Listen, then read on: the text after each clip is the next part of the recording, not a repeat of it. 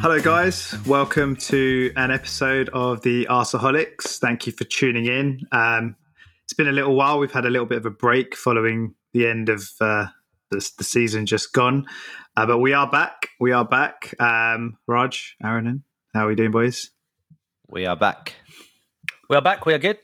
We are good. Is that a Spider-Man outfit behind you? Is that I'm in the playroom. Oh, right. Oh, it's okay. It's a cushion.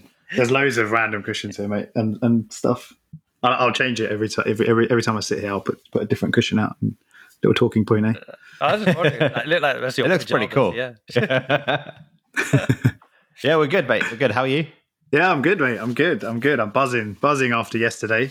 So obviously we're recording 24 hours after the England-Germany game. So yeah, absolutely buzzing after that result, as the whole country is. I just watched it at home with the family. What about you guys?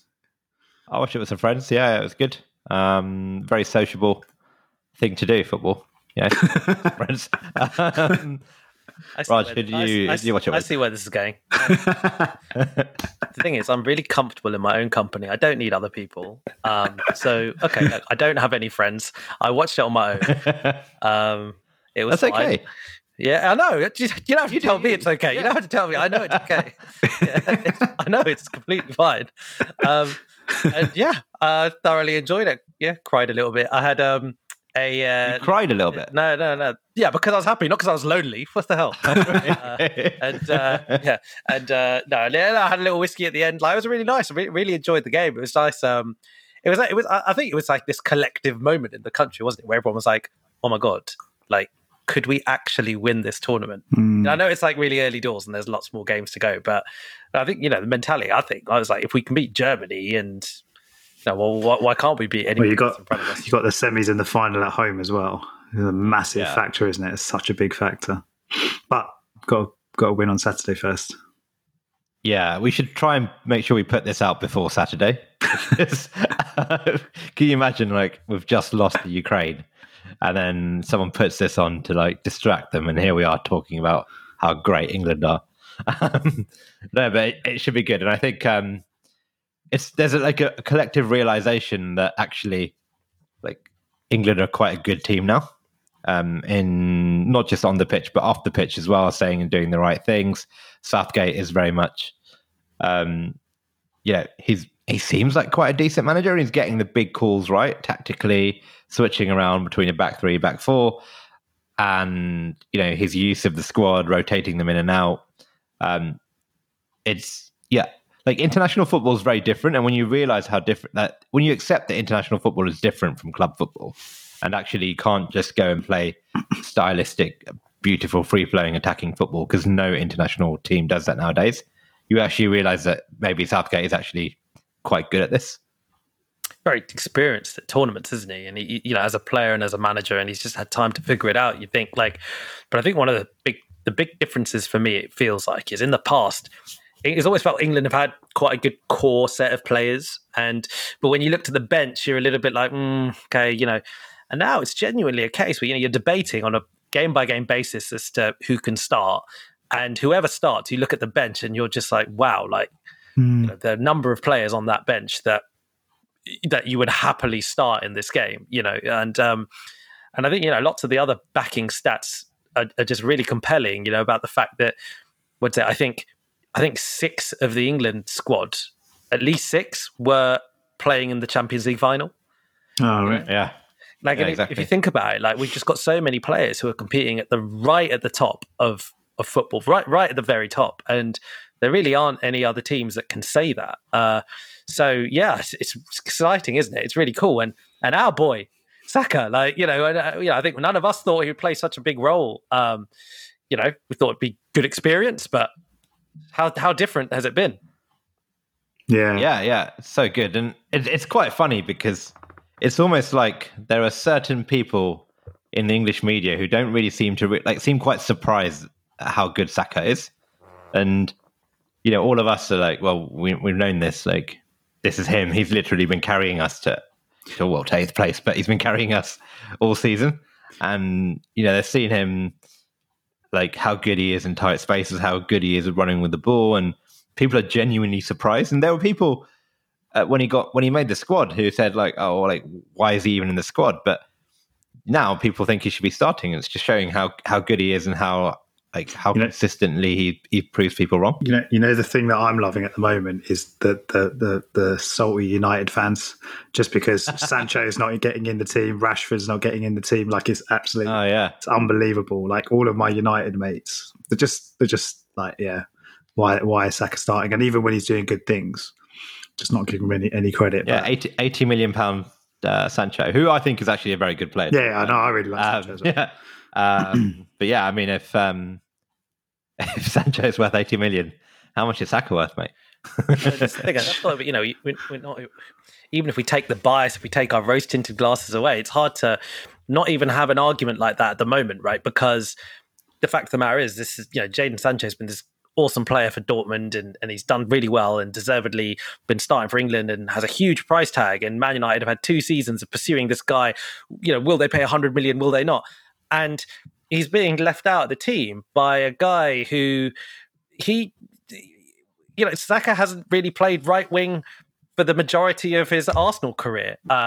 He's just, when he's there, he's 19 years old. He's really killing it. And it's a really, really interesting thing. I think even as an Arsenal fan, to put that into context, when we think the grass is always greener with, players from other teams or whatever, it's time to appreciate some of the good players that we do have. And we've got a genuine top talent, and it's lovely to see him doing well in a team other than Arsenal, and having fans other than Arsenal fans, as you guys say, actually go, well, hang on a minute, geez, he can do that, he can turn and run, what the hell was that? It was it's really cool. Yeah, hopefully more to come, right? Imagine this squad with throwing Smith Rowe and a couple more of the academy kids. That'd be awesome. My dog's having a nightmare. Oh no. She's like chirping away. Sorry. I was going to say, do you guys think he's starting on Saturday? Saka? Yeah, Saka. I hope so, because I know he got taken off, and I think he got taken off at 0-0, right? Yeah, but Grealish game. He still had a very good game. It's not like he was playing badly. He had a very good first half, right? Second half, he was a bit quiet, but he was one of the most dangerous players in the first half, I think. Mm-hmm. Yeah, I hope he does, because it just makes England that little bit more fun to watch. I think the advantage as well is, I think, when he starts, I think the big advantage it gives to Gareth Southgate is what he can do with the team, because he can make substitutions to other players and just slot Saka into a number of different positions. And I thought that was his strong selling point for going anyway, but I didn't expect him to be a starter. But if he is if he can get on the pitch as a starter, then he just provides so much access to different formations, different systems. Like on the game that just gone, obviously Southgate made some really fantastic decisions in the end, in hindsight. But he could have said, "Oh, actually, I want to take off Luke Shaw, and I'll just move Saka to left back." The commentator said that, didn't they? The co-commentator suggested that. Okay, yeah. So be really interesting to see the lineup for Ukraine. Sorry, it's not the bloody World Cup. Yeah, one step at a time. Yeah, no. Let's hope he. I hope he does start, and hopefully he puts in another good performance. Seems to be a key player for Southgate. So yeah, no, it's really nice to see, isn't it? Really, really nice to see. And you just to end on that, you mentioned Mize. I remember you said when we were talking, and we were talking about the England squad, and we talked about the pros and cons about Saka going. And I remember you were probably the one out of all of us who said the most about how it will be a really good experience for him, even if he doesn't play, about learning. To be honest, I didn't at that time think that was that big a deal. I was a bit like, well, like, okay, whatever. But I think you're completely right. Like, I think, from hearing his interviews and just hearing, other players talking about him, and even kind of seeing training footage, you can tell he's really getting a lot out of this. He's really developing. So from a development point of view, completely concur. I think you were spot on. I think he's going to come back a better player. I just hope he gets the rest he needs. But the rest, and the other thing, I think I might have said this before as well. The worrying thing is obviously he's now pally with a number of players from Chelsea, City, United, etc., and just don't know what these guys are saying to him.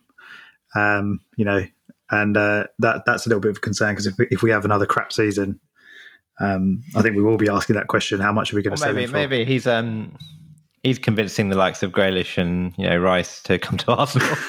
I mean, yeah, it's a bit of a long shot, but I agree. I think initially I wouldn't have been too upset if he wasn't selected, but I can see there are significant benefits. The one thing I'm a bit worried about is, the pressure the media puts on regular England players once they become regulars. You've seen what the media have done to Sterling in the past. And I just hope, if Saka does have a bad game, that I hope the media don't, turn their backs on him like they have done with other players, but I hope he can kind of just ignore that stuff, because it eventually will come as part of the territory with England players. Yeah, absolutely. Yeah. I'm kind of hoping that he will benefit from the fact that the media have had so many very public fuck-ups, basically. Do you know what I mean? In how they've treated a lot of our younger players. And, Saka comes across as an extremely polite, respectful guy. And, he's incredibly likable. So I think that will help as well. I just hope the media have learned their lessons, and probably don't put that kind of pressure on him. And if he does ever slip up, because he's young and who knows, I really hope, he'll come through it and he's not pulled over the coals. I'm optimistic he won't. I think it sounds like he's got good people around him, doesn't he? Mm-hmm. Mm-hmm. Definitely. Do you ever chat about some of the other players our players who've been on international duty, obviously in the Euros, Copa America? There's been quite a few actually, but one of the ones that's had obviously a pretty good tournament and a great game the other day, I think he was man of the match, was Granit Xhaka. But obviously he looks like he's on the way out to Roma. But yeah, what did you guys think of that performance? Because it was, he's going up against probably arguably the best central midfield in international football with Pogba and Kante. And he was immense, wasn't he? Yeah, he was. He was very good. And this isn't surprising, right? He's had a good second half of the season. He's, probably on his best run of form for a long time. Hasn't done anything horrendously stupid for a while, which is good. And, he had a good game. I thought France weren't at their best either, to be fair. They shifted around formation and were sort of all over the place for a bit. But no, Xhaka was really good. But it doesn't change my mind that I'm pretty happy that he's going, because I don't think he really likes Arsenal that much. Are you happy with the fee that's been mentioned? What is it? Is it? I could be wrong. Raj, you can correct me. Is it sort of 12 million euros plus add-ons, taking it to sort of 15? But that's ridiculous. Yeah, I could be wrong. I'm not sure. I thought more recently, sort of the numbers that have been quoted seem to be between 15 and 20. Actually, okay. I think the challenge is I think he's only got one more year on his contract after this, doesn't he? I want to say that's the case. Possibly, yeah. You might be right. Sure. And so, and he's 28, and it's great age. But no, I agree. I think it's a tricky one, isn't it? Because in a very similar way to what one of you guys said about Saka before, about fans from other clubs being like, "Oh, wow, he can do this." Xhaka's performance against France the other day, he's been playing really well for us for the second half of the season just gone. He's basically been playing very, very well. He's been in my point of view, in my perspective, he was one of our better players last season. So the passing range that was on display in the game against France, it wasn't really a surprise. But as Aaron says, I think the fact of the matter is we've had Xhaka play for us over a number of seasons. We know what he's good at. There are things that he is genuinely good at. Okay, managers clearly like him and stuff and whatever, but for whatever reason, it's not enough. And we've tried; it's just not enough. And I think it is coming to a point, like you mentioned, Aaron. I think he probably just doesn't want to be around anymore. We probably just need to move on. It's probably a similar situation to Bellerin. Do you know what I mean? It's one of those, I think maybe it's just time to move on. And hopefully we do get a good price, but I'm not confident of us getting anything more than 20 million, to be honest. Yeah, given the fact that he's got either a year or 2 years, I don't know, left on his contract, I don't think he's suited to another Premier League club. I think what's going to happen is he'll go, if he does go to Roma, he'll go to Roma, and I think he'll do quite well, because a bit like international football, Italian football just is a little bit slower, and gives midfielders the time to find their rhythm, find their space, and just dictate a bit more. And I think that would suit Xhaka a lot more. So you can see him going to somewhere like Roma and being, I don't know what Jose Mourinho will do to him, but being one of their better players, right? A bit like how Mkhitaryan went there and got ridiculous number of assists and goals for them. So just because he's gone and goes and does well somewhere else doesn't mean that we were right or wrong to sell him. Yeah. I think it's clear he doesn't really want to be here. He's been quite open about the fact that he's talking to Roma and Roma are interested. I think he when he arrived in Rome for the game, he said, like, this is a beautiful city, and then he said something like, what the interviewer asked him, can we do the interview in Italian? He said, no, not yet. So wow. So like, I think he's very much looking forward to leaving. I'm looking forward to him leaving. I'd say good player, didn't really hit the ceiling he probably could have hit, and I'll thank him for his service, but I'm not going to be too upset that he's going. Yeah, pretty much agree with all of that. Yeah. And like I said, there's a few other players. Kieran Tierney, Bernd Leno, obviously they're both now out. Their teams are now out, which is probably a good thing, really, especially Tierney, because he wasn't even fit, was he, for the first game, was it? So, and he seems to be the kind of player that, well, if he picks up an injury, then he's out for sort of 6 weeks, 8 weeks. So I think good thing that he's back. I mean, any thoughts on, I'm trying to think if there's any other players at the Euros, but obviously Leonard didn't play, so it's just Tierney, really, I believe. Anyone else? I missed anyone? Not in the Euros, mate. I mean, there's a couple of players elsewhere in other tournaments, but otherwise, that's it. And I think it's nice for Tierney to come back and get a holiday, at least a decent break, and super cool that he signed up a new contract the other day. Right? I forgot about that. Yeah, he did, didn't he? Yes. That's smart. I like. It feels like a while where we've actually just got a player who's on form to just sign a new contract without much like fuss or nonsense, and everyone agrees that he should be given a new contract. He gets a new contract, he signs a new contract, and we just move on. So well done to like Edu and whoever else was responsible for getting that done. I do think, though, that Tierney falls into that category of player for us that if we don't have a much better season this season, he will be looking to move. I don't know if that's an obvious thing to say, but despite him signing a new, was it how much? 5-year contract, was it? 5-year deal. But then the fact that he signed a 5-year deal means that even if he does want to go next season, like, it's good money. It's not like he can like wait out his contract because that's another 4 years. No. Obviously we'll get good money for him, but as in, it's almost like the duration of the contract doesn't really mean a huge amount, apart from the fact that, like you said, it means that we'll get good money for him if that ends up happening. But yeah, I think the nice thing is, it doesn't seem like a guy who'd move for money. It doesn't come across that.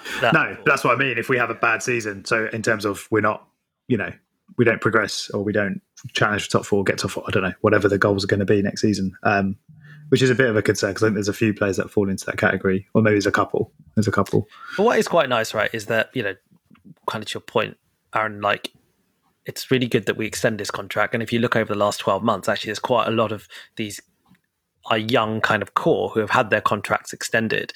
And I think there's a number of people in that process that you've probably got to give props to. And one is probably the manager, because these players, I mean, if they didn't believe in the manager, if they didn't think that the manager could improve them, I imagine that is something that they would be thinking about. And even in Tierney's comments after he signed, he was full of praise for, how Arteta has brought him along and, what Arteta is doing to his game. So I think that is really nice. It's a nice place to be when you finish 8th in the league and you've got basically your best prospects all trying to commit themselves to the club. It's a nice place to be, right? It's not. It indicates that everything behind the scenes isn't as doom and gloom as some would make out. Yeah, certainly. I think I'm cautiously optimistic, and maybe this is dangerous. Because I'm sure every samurai, I'm cautiously optimistic, but like it sounds like we've learned our lessons with some of the signings and mistakes we've made of the past. And that was a big thing for me, is this summer show that you are signing the right types of players, and we can talk about this in a bit, but also just make sure you are operating like a proper football club does. Yeah. In terms of renewing your player contracts regularly, making sure you get out players, that you sell players that you don't want at the club. And we've got a huge amount of work to do. So the earlier we get some of these things done, the better. Exactly that. And just, the other players that are on international duty, Raj, I think you mentioned, not just the Euros, but you know what? I'm not really been keeping tabs on the Copa America. Is it Lucas Torreira? He's the only one there. Yeah, right. He's there. I haven't really been watching Copa America, but I did see. I looked at how Uruguay have been doing, and particularly like how he's been, and it seems like he started the first game. He came on as a sub in the second game, and has basically been out of the team. So I think, probably doesn't sound like he's probably had the greatest performances if he's, if that's the trajectory. But they have got, I think, the quarterfinal on Saturday. Yeah. So the Copa America is a bit of a, I don't know if you've been watching any of it, but it's a bit of a waste of time for the group stages because of the way COVID happened and they had 2 guest teams drop out. There's 2 groups of 5 and the top 4 in each group go through. So, wow, really? I didn't know that. Yeah. And the 2 worst teams are clearly, I think it's Bolivia and Venezuela. So they play each other. They play, I guess 4 games each. And it's almost impossible to go out. So I think the knockout rounds are either starting now or starting around now. So okay. It'll finally start to get good. I guess for Torreira, all we really care about is hopefully he has a decent tournament and therefore he has more value. I think we've resigned ourselves to the fact that he's not going to be an Arsenal player, right? Looks like it, doesn't it? It looks like he wants out. Should we have a chat about transfers then and links and... I think so, because I think the only, aside from that, the only international stuff is obviously we've got Gabriel, who is with the under-23 Brazil squad in the Olympics. The only annoying thing about that is it starts late, doesn't it? It basically starts at the end of July. So, that's kind of guaranteed that he won't have a proper pre-season with us, maybe start and maybe miss the beginning. I think at the moment, Gabriel Martinelli isn't in the squad, and there's been lots of confusion about this because he seemingly was put into a squad that was publicized a while ago, and but it turns out that seems to have been just like a provisional squad, and he didn't get into the final squad. But it seems like, I think that there's been a couple of injuries or whatever, and he might be going back in. I'm really hopeful he doesn't go into that squad because it'd be really nice for him to just have a proper Arsenal preseason. And if he's going to try and break back into the team and all the rest of it, he can still qualify to play for Italy, can't he? Can he? Mm-hmm. I think so. Yeah, he can. I think I read that somewhere. Because that's how he got through his work permit stuff with us. He qualified for an Italian. Oh, has he got like an Italian passport? Okay, which would be kind of mad, but yeah. All right, cool. I mean, there's been in terms of transfers, there's been. I mean, it's been mental, hasn't it? Despite the fact that the Euros have been on, there's been so many links. And I have struggled to keep up with it all. But I guess, do you want to talk about outgoings first, or potential outgoings? So Mavropanos was confirmed as leaving, is it a season-long loan with an obligation to buy? Is that right? Option to buy. I always find those option to buy things really weird. I'm just like, well, what if you've got an option to buy, which is basically usually enforced sometimes, just like, why don't you buy him now? But I think it's like, if they stay up, they buy him basically. Yeah. But if they get relegated, then he could come back. Yeah, it's an obligation to buy if they stay up, and it's an option to buy if they go down. Yeah. And it's an option, I think, which is a smaller option to buy. To be honest, Aaron, I imagine some of it, like some of the reason they do these deals is because of finances and liquidity. And absolutely. Whatever, but you were a big fan of Mavropanos, weren't you, Raj? I can imagine you're probably quite sad that he's not really going to be given a chance. Do you know what? It would probably be wrong to say that I knew enough about him to describe myself as a fan. I think the way I looked at it was we signed this guy. We thought he had talent and potential. He was, as I said, like one. I think he was Mislintat's first signing. Clearly, like we rated him. Played a couple of games for us. I thought, massive guy, quick. Oh, he has ingredients. He's very young. We've loaned him out, and seemingly he's done okay on loan. So in my mind, like that's all the things happen for you to suggest that yes, this guy could be a decent player. So I think it just confused me a little bit that we didn't then, like, what more did we want him to do? It could be that the devil's in the detail and they've really looked at his season at Stuttgart and thought, okay, yeah, there's some good stuff that he did, but actually, like, we don't actually think he's good enough. But maybe that's the case, you know?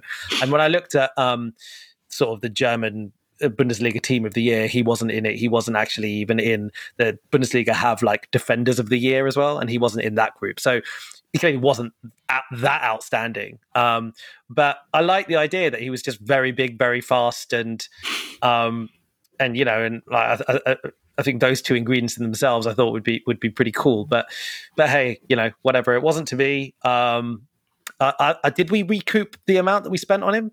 Probably sure. About. Yeah, I didn't. I feel like we signed him for next to nothing. Okay, so maybe made a few million, like.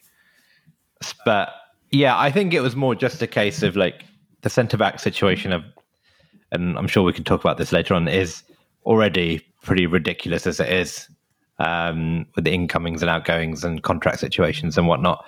But like, I think you only really keep someone like him if you're convinced he can drastically improve us. And I think, yeah, they weren't convinced that he was significantly better than what we had. And money came in for him. You know, he was probably pretty happy out there. So he thought, you know what, it just makes sense for everyone to let him go. Yeah, it definitely made sense from that perspective because Mislintat is at Stuttgart. And so he's probably there for his confidence. He's just like, the guy wanted me at Arsenal, wants me here as well. I'm wanted, you know, like you say, right. Like, I imagine that was a big thing. And look, the pressures of playing for Stuttgart are not the same as the pressures of playing for Arsenal. It's not the same. So yeah, look, I'm fine with it. Like, in many ways, I'm in a bit of a trust the club phase, you know, in my mind at the moment. So I think they would have thought about it long and hard and thought, fine, whatever. But yeah, I wish him well. Like, I do hope he has a good career. Like, because he's one of those guys that, you know, fine. Like, you know, we loaned him out, and there are some other players, like William Saliba, for example. Obviously, I still really wanted to do well at Arsenal, but. Oh my God, like the drama around the last year and the, you know, the kind of like, you know, his comments or his agent's comments and whatever, it's all a bit like, but Mavropanos, you never heard anything about it. Do you know what I mean? He went, he just played, he shut up, he played, and you didn't hear any complaining, and it's not worked out, and he's not so it just seems like a good egg, doesn't he? So just, yeah, hope it works out well for him. Yes. Okay, cool. We talked about Xhaka, likely on the way out. Who else is there? Torreira, we touched on. Hopefully we get some good money for him. Guendouzi is the other one. What's the latest with him? Well, it seemed like today, what's his face, Fabrizio Romano, I think he tweeted about some other player going to Marseille, and then he tweeted, he added at the bottom of it, you know, Marseille's still trying to get Guendouzi. So it seems like Marseille is still keen on Guendouzi. It sounds like the fee is in that region of sort of 10 million euros to 15 million euros type thing. So yeah, I mean, it still sounds like that's the case. It's interesting that there aren't German clubs in for him on the face of it, because, you know, he had a chance to advertise himself in the Bundesliga. So yeah, let's see. It feels like our fan base are really not divided, but they're kind of using it as a stick to beat the current regime with. They're sort of like, oh, clearly he's a talent and he's just got behavioural issues, and if this was Wenger's days, Wenger would have dealt with it. And I don't quite buy that. Like, I don't quite accept it anymore. I just think, do you know what? Why do you need to put up with it? Like, why do we need? You'd have to be an absolute, like, a world class talent, exactly, to put up with that. I mean, I was on the fence a little bit with him. I wouldn't have minded him coming back, you know, if his disciplinary issues and all of that had improved, and because I thought. Although it was one of these players where it was quite difficult to pinpoint exactly what he was really, really good at, but then he just seemed to almost bring quite a lot to the team, which doesn't always make sense when you say it out loud, but I think you guys know what I mean. Yeah. And obviously his age profile and all of that. And he showed a lot of passion on the pitch, which, fans like to see. So, but yeah, again, another player which sort of wasn't meant to be. And yeah, hopefully he goes on to do quite well, but not too well. If we're only selling him for sort of... Yeah, I hope we put a sell-on clause. So he feels like the type of player who could go for significantly more if we, if someone manages to get the best out of him. I hope we sell him and put some smart clauses in. But no, I think there are enough good players out there that don't come with this kind of baggage. Yeah. It's true. Where, we've seen how important squad morale and kind of living the right values of the kind of manager and all that stuff has been quite important to Arteta. So I think it's just, like you said, you'd have to be a world-class manager to turn around someone like him, if you believe what you read in the papers and stuff. Do you guys think that like a lot of the reason one of the reasons that a lot of these deals are taking a long time to almost finalise, that we knew that Torreira wanted out, we know that Guendouzi likely to leave. Do you think a lot of that is just around, like you said, Aaron, and getting a sell-on clause in his contract? Like it's just around these kind of finer details of we're trying to get or squeeze every last pound out of some of these deals, or do you think there's other reasons at play? I mean, okay, short answer is I don't really know, but I think, like, from what I've heard from a couple of journalists, is that there's a bit of a waiting game going on at the moment in terms of, like, nobody really has money this summer in terms of, like, cash to spend this summer, but everyone wants to sell their players for a lot of money. And eventually something's going to give. So, I think I heard someone say, I don't know if Edu believes that, these Sheffield United players that we've been linked with, he was like, well, we believe that Sheffield United need the money, so eventually they will sell for a much lower amount rather than risk not selling at all. So everyone's kind of playing that waiting game. And I suspect a few clubs are playing that with us, knowing that we need to sell players like Guendouzi.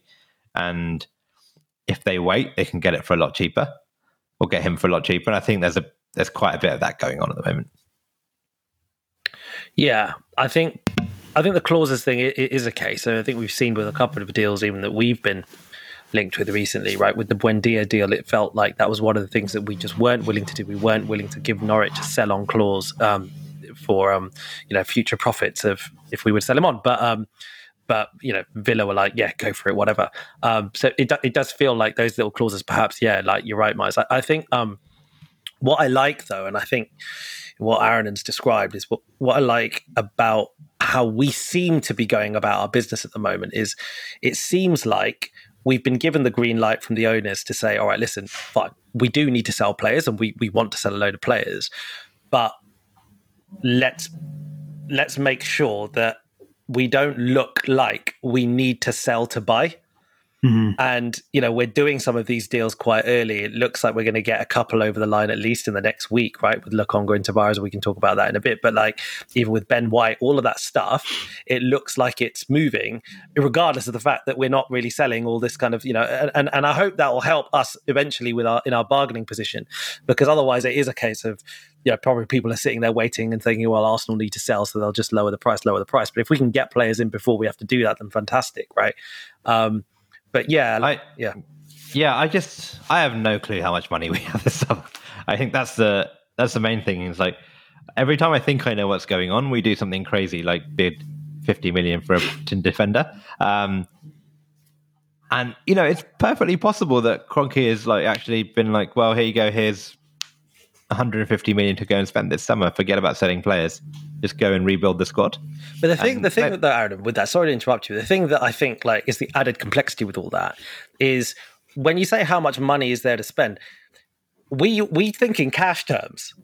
Yeah. And in reality, that's not actually how it works, right? Like, so quite the majority of deals aren't one club handing over a bunch of cash to the other club. Yeah, exactly. And so that's where it gets really complicated. Like, I've got no idea how could you? Because if we at the end of the day go sign someone for 100 million, like it might not even mean that we had 100 million to spend. It might be that we've agreed 5 years, 20 million a year. So it's just hard. And the other thing is wages as well, right? Like it comes into it. Like some of the players that we're linked to, like that we'll sure we'll talk about, they might come with large-ish fees, but they're not going to be demanding 150k a week. And then when you renew those players, they're not going to be demanding 200k a week in 4 years' time, or they're not going to be losing value in 4 years' time. So this stuff is super complicated. It's far more nuanced than, we have this much to spend this summer. This is the money that's there. This is the money that's not there. And I don't think we will ever really be able to say, well, I think we just need to stop being accountants. Yeah. so often, and just be like, actually, at the end of the summer, have we done the business we need? And whenever, I think it's quite obvious, we're never really going to match the spending power of Man United, Man City, Chelsea, and that's, I think most of us accept that. But are we sensibly rebuilding our squad in the same way a team like Leicester would do, a team like Tottenham would do? Because you kind of assume that we are at least on par financially with teams like that, if not probably a bit richer. Yeah.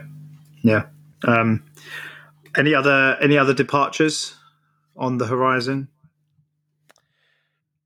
I mean, it looks like the Bellerin rumours of going out are still quite rife, and that he seems like he's going to leave. But as to where, I think there's a big question, right? It would seem now the latest link that the media are trying to make anyway is, Hakimi's leaving Inter to go to PSG.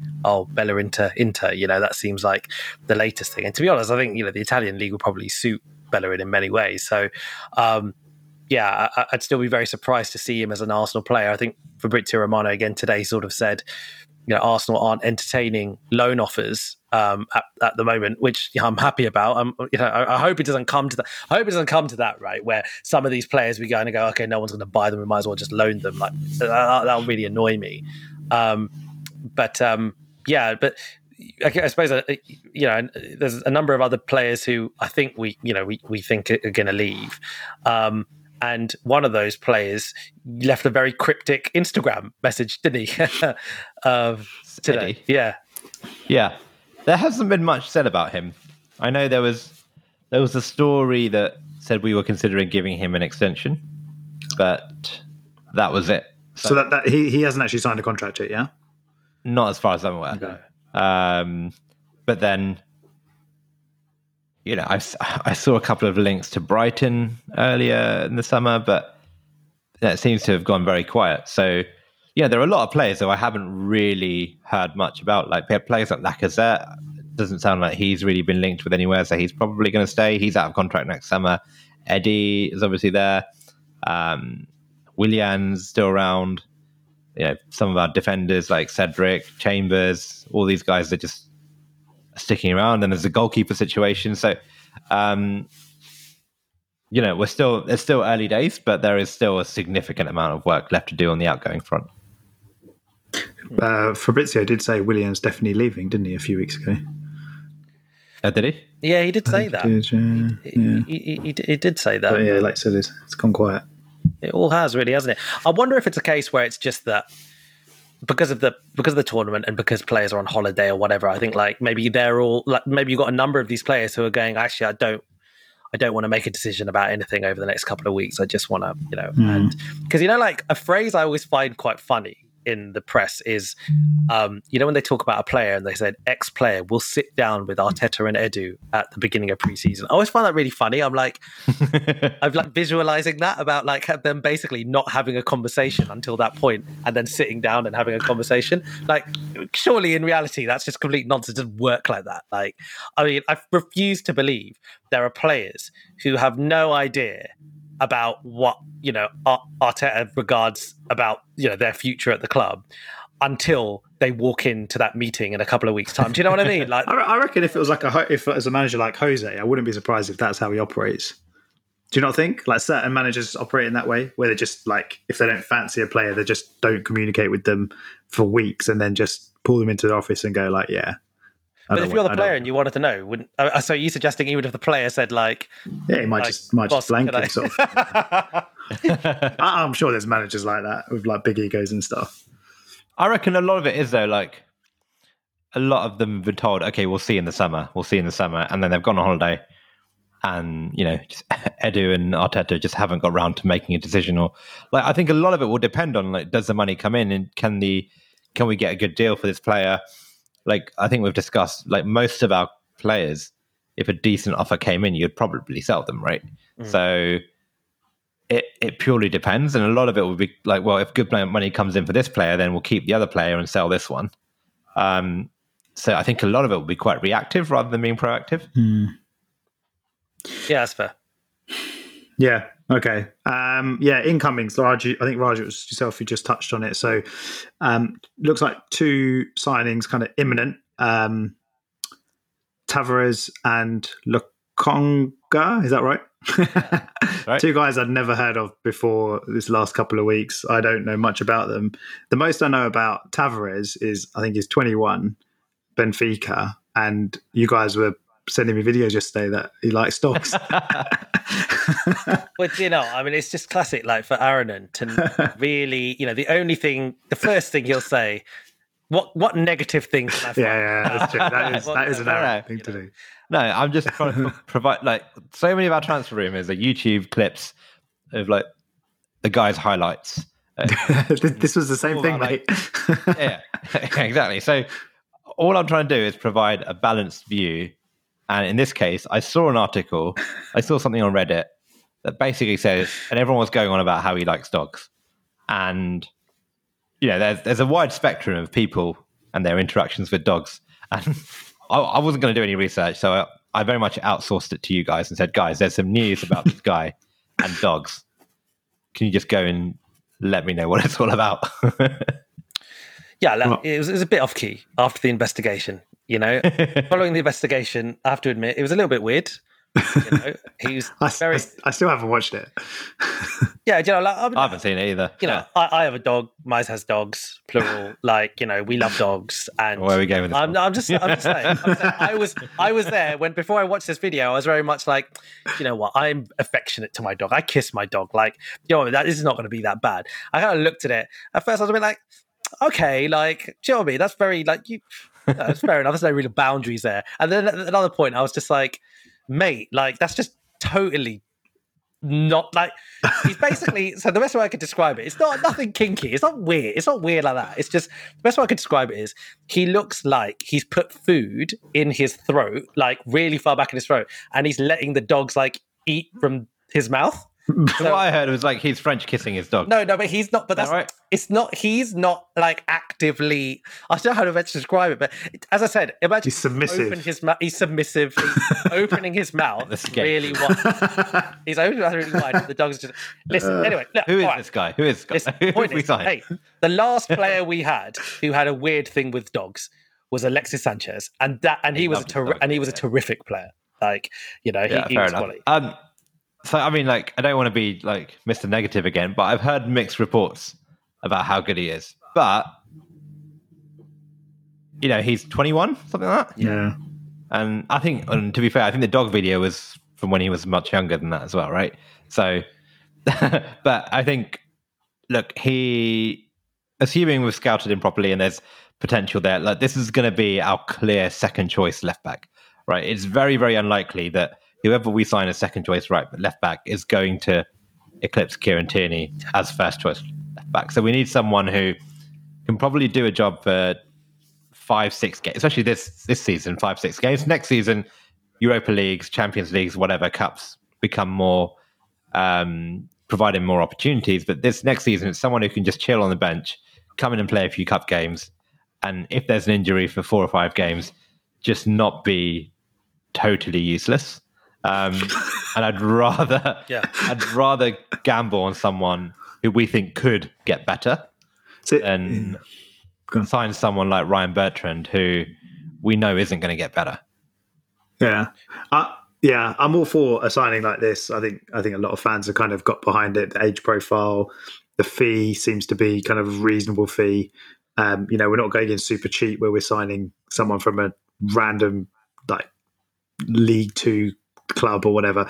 But yeah, it's interesting what you said, Aaron, in that you hope we've scouted him properly. Didn't Fabrizio also say that we sort of came across him almost as part of the Guendouzi negotiations or discussions when apparently Yeah, Benfica... I kind of hope that's not true. Oh no, I must have read that wrong. I thought I read that the opposite way round, where like I read it that we were in the negotiations for him. Oh. He then started talking about the potential of selling Guendouzi to Benfica. Oh, I thought I've read it. No, yeah, I read it. I sort of read it the other way, which was basically like we approached them about Guendouzi, and then it sounded like they went, "Hey, we've got this left back. Do you want him?" Yeah, and that's how I understood it as well. Oh, yeah. Okay, maybe. We'll have I don't know. It's bloody Fabrizio's English, mate. Sort it out. Yeah. But you know what I would say? What I'd say is, well, fans like wind me up. Our fans wind me Sorry, up mate. about a lot of things. Yeah, no, it's you. Okay, so I don't know why I'm not trying to hide it. So Aaron winds me up. No, actually, it wasn't you that said this one, so I'm not going to blame you. But if we're signing a 21-year-old left back for about 8 million euros, they said, right? Which, like you say, it's very low. Yeah, okay, it's not free, but it's very low. Like you can't have everything. If he was an awesome left back and there was no questions about his ability, you're not going to get him for 8 million euros. Yeah. That's just not going to happen. Mm-hmm. So like you can't have your cake and eat it. Like we can't spend big to get a backup left back. And I agree with what Aaron is saying is about like it's quite good to have someone who can get better as opposed to someone who we know can't get better.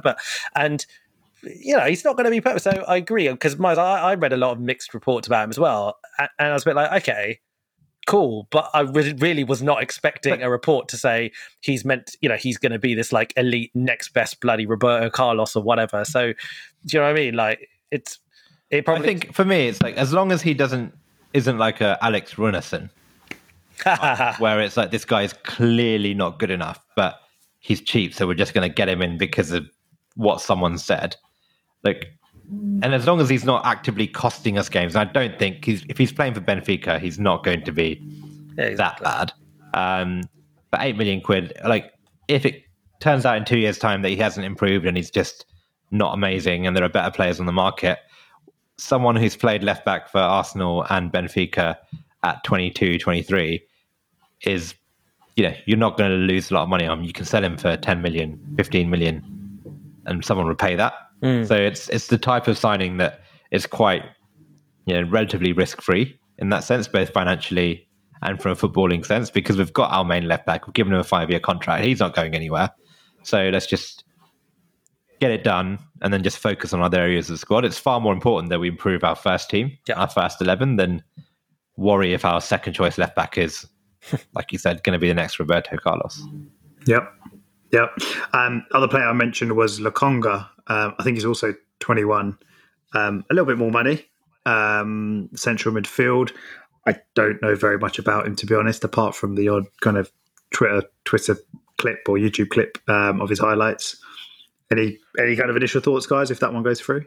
Well, I'd say, I think with both of them, the omens are good from the perspective that they come from clubs who generally have quite a good record of selling players who go on and doing pretty impressive things. And Anderlecht are that version in Belgium, right? And they've had some fantastic exports, amazing exports from that club. And with Lokonga, he's 21, and I believe he's captain of Anderlecht. Oh, really? Yeah. Wow. That can't be straightforward thing to do at 21. So in that way, the omens are good. And from what it sounds like is we've had overwhelmingly positive reports because Arteta's got really good relationship with Vincent Kompany, obviously from the time at City and stuff. And Vincent Kompany's obviously apparently said very positive things. Thierry Henry has said very positive things from being part of the Belgium setup. So it feels like we've had enough insight. And in terms of the type of player he is, I've never watched an Anderlecht game in my life other than when they played Arsenal, I think, a couple of times in the past. But, YouTube will tell me very accurately that actually seems like someone who can play as a 6 or play as an 8 and basically does a lot of very good running, has a good passing range, and can carry the ball and break the lines, with the ball or through passing. So it feels like someone who, put it this way, he actually seems like a bit of a Basuma type. Mm-hmm. Like, he doesn't seem like a goal-scoring midfielder, but he seems like someone who'd be a bloody good like engine room type. And maybe this is actually we're not going to go in for a Basuma now, who it looked like we were really really close to getting him, and maybe this is someone who we think is going to go straight into the first team. But that's what I was going to ask. Do you think he is going to be, assuming Xhaka goes and Ceballos has gone? Do you think he's going to be the partner for Partey? I think that we're going to. So my short answer is no. I think maybe. I think in the sense that I do see us going in for another CM. Personally, I see us going in for another one. But I think it will be depending on who we play. If we need 2 engine room type centre midfielders, then Partey and Lokonga could play. And I think it's just important we have different profiles of midfielder. But I think it would be asking a lot, and it would be a big technical risk of the club to go into next season and expect your kind of starting central midfielder to be a 21-year-old from Anderlecht, without any Premier League experience. That would be a little bit of a concern for me without a good fallback. And so I can see him more being someone who will compete for places, but I'd be surprised if we don't go in for another CM. Yeah, I'd hope we get someone up as well. Okay. And I guess like I said at the start, right? We started discussing this sort of segment. Lots of players that we've been linked with across various positions, but the other kind of very strong link, and it seems like we've put in a couple of bids for, is Ben White of Brighton. I think we've gone up. Have we gone up to £50 million? It sounds like it. Sounds like we're around that mark. Yeah, pretty big money.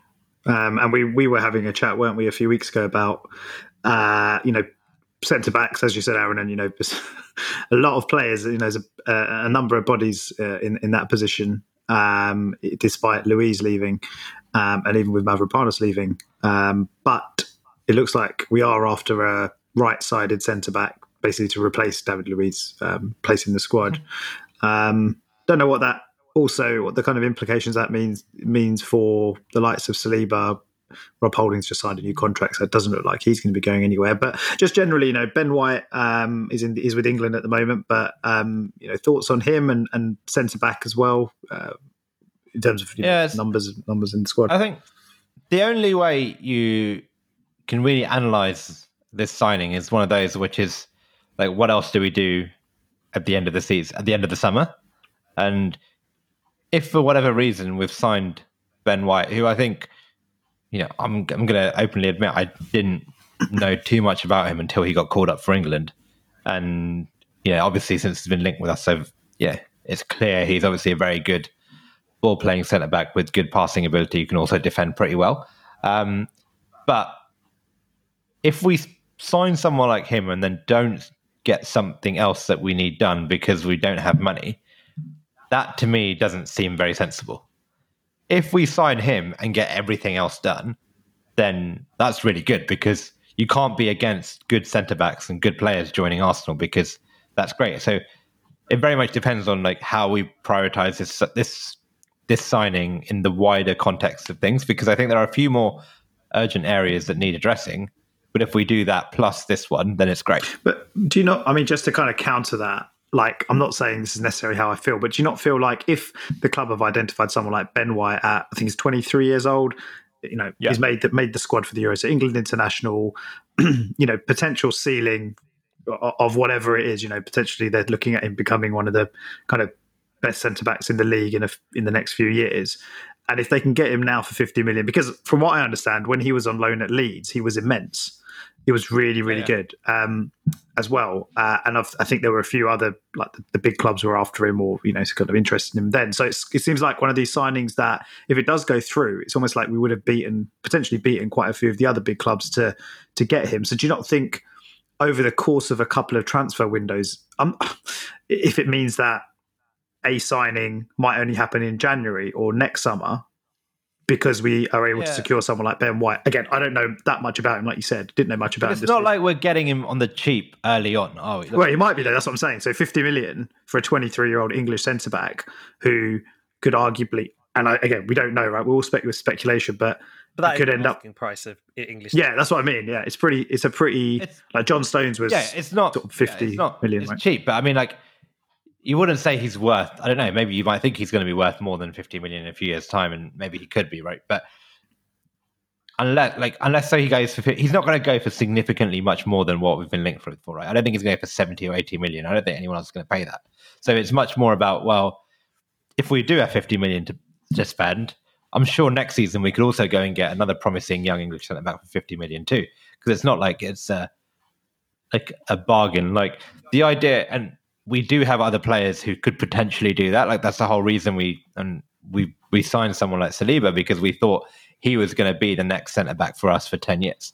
And I think if Ben White joins, I will be very happy, and it's not going to be a bad signing for us, because I think he's got the right profile, he's got the right attributes, and he certainly could become better. It's more just if that stops us doing something that's potentially more important, like a number 10 or another central midfielder, or even like a right back. Those all seem like much more important areas, given we've got players like Saliba and Holding who, whilst they may not be elite, I certainly think can do a job. But the thing that muddies this is I don't believe it's always as straightforward as saying, if we sign a centre back for this much, that will stop us signing a player for this much. I think the thing that muddies it is, we look a bit too much sometimes about their literal position versus actually what attributes they bring to the side, and therefore what we could therefore do tactically, and how having a centre back with certain attributes could actually genuinely have impacts on how we set up the rest of our team. And therefore it might mean that we don't need a certain profile of central midfielder than we thought we did before. And I really think football has progressed tactically to a point where things like that are important. Like there's a fantastic video that breaks down sort of Ben White's career over, his time at Leeds and his time at Brighton, done by Alex Stewart, who writes for The Athletic. And it's a really good video, and it just shows in a lot of detail about the types of positions that he's able to take up on the pitch because of the very specific qualities that he has, and therefore the systems that he has enabled, and how other players have been able to do certain things because he's able to do certain things. I mean, he can play right back as well, can't he? He played right back, played central midfield. What if we're just signing him as a Bellerin? Or a central midfielder? He played seven times. No one's clocked. He played seven times in defensive midfield last season. Yeah. So I think it's all about, because these days I think Arteta's into this as well. It's all about how you occupy areas and what specific players do in those very specific areas. And I was reading this other article which just talked about how some of the top teams and the things that they work on being in positions that aren't too far away from the ball if you lose it. We're talking about like intricate details of all this kind of stuff. And I think so. Not to get too over the top here, but I think the point is that it might not be a case of just do we need to spend lots of money on a centre back, and more around if we sign a centre back who has all those characteristics, does it enable us to do things that are just like very different? And I think that's what it sounds like. And look, if we take a step back and we think about last season, and we think about the fact that we genuinely were a different side in terms of how we played when David Luiz was in the team versus Rob Holding. It was a completely different type of movements and positional play, and things that opened up the diagonal balls and whatnot. And in a similar way, I think it's important that we do appreciate that. And with Saliba, I still think that there is faith, perhaps, that he can become a starting player for Arsenal. But he's still 20 years old and he's still never played in the Premier League. You know, like, and I think we keep forgetting that because of the price tag. We keep forgetting the fact that he's just 20 years old and he's not played in the Premier League. And I'm sure, like, he'll have a great career. But but look, I think we're all in agreement in terms of we would welcome the signing of Ben White. And I do think overall, despite what I've said, is we do need to see at the end of this window how it all looks. But what I love the thought that we have identified a player and we've said that's who we want in this position. And if we're going to have to pay like a little bit more than a cheaper alternative, then fine. But that's who we want.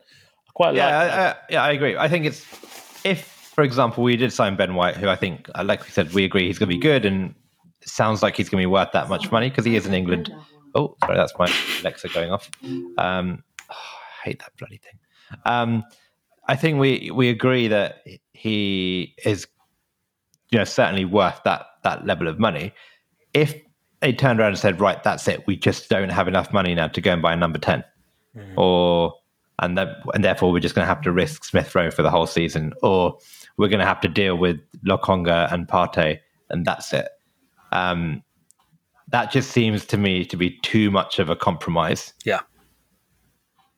But it goes back to what I said, which is I don't know how much money we have to spend, and even this whole just adding up the transfer fees isn't really a sensible way of looking at it because it's so much more complicated than that. Because someone like Ben White, who we could get for £50 million, probably isn't going to want a huge amount of wages versus going and getting another 27-year-old centre back, for example. So all these things are a lot more complicated than just simply saying, well, we spent £50 million here, therefore we can't do this, which is kind of why I think let's just see where we are at the end of the summer to say, have we addressed the needs to be competitive with the squad for next season to push us into top 4.